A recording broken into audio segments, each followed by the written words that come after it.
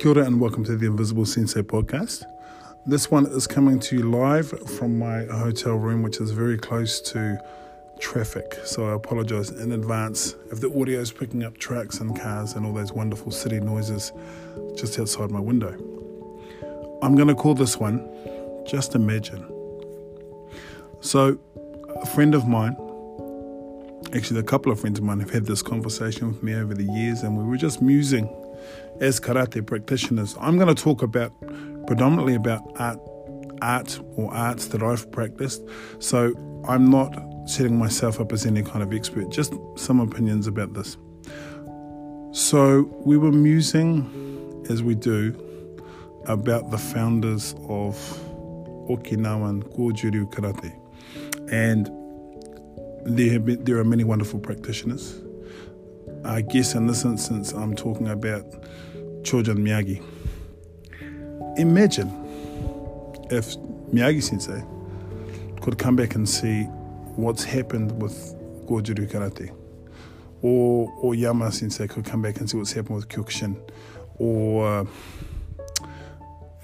Funakoshi could come back and see what's happened to Shotokan and Shorin.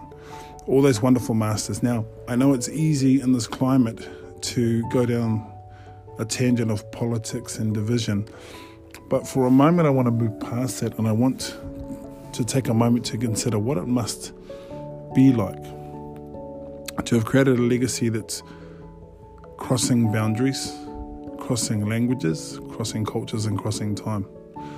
So the other day I was having a training session, a makiwara training session, with a friend of mine who lives in Vancouver Island in Canada.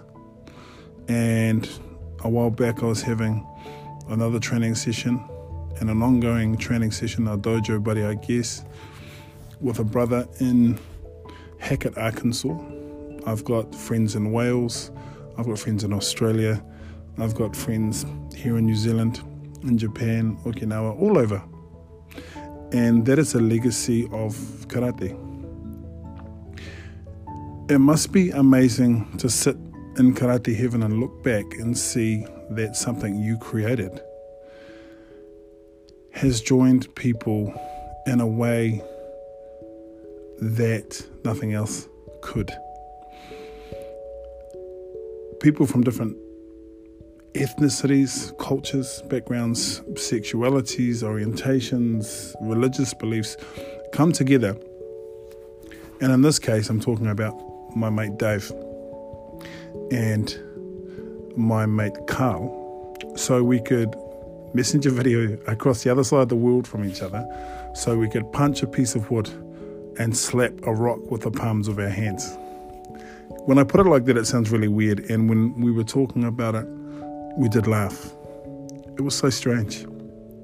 But that is the bond, that is the art, that is the legacy that people like Miyagi-sensei and Oyama-sensei and Funakoshi-sensei and all those wonderful Okinawan masters, past and present, are leaving.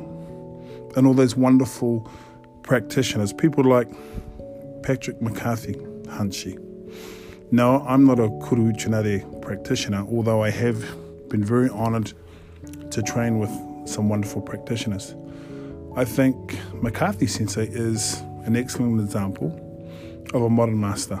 His synthesis of karate, I know I've never had the honour of meeting him, so inspires me.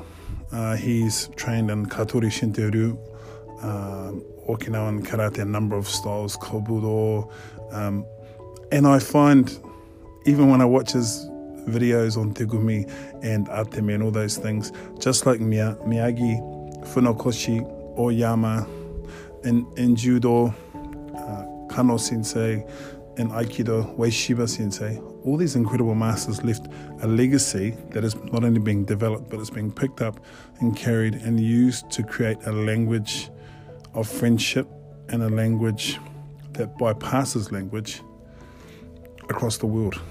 And for me, maybe I've watched too much Karate Kid. Maybe I'm a bit of an idealist. But I love what karate has brought into the world.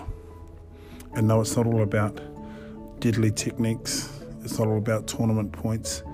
it's not all about having starched gi that snap every time you do kata. It's about those people who practice it in far-flung places that are not famous people, who have a love of the art and a love of the people they meet through studying the art. What an incredible legacy. What an incredible gift. Just imagine.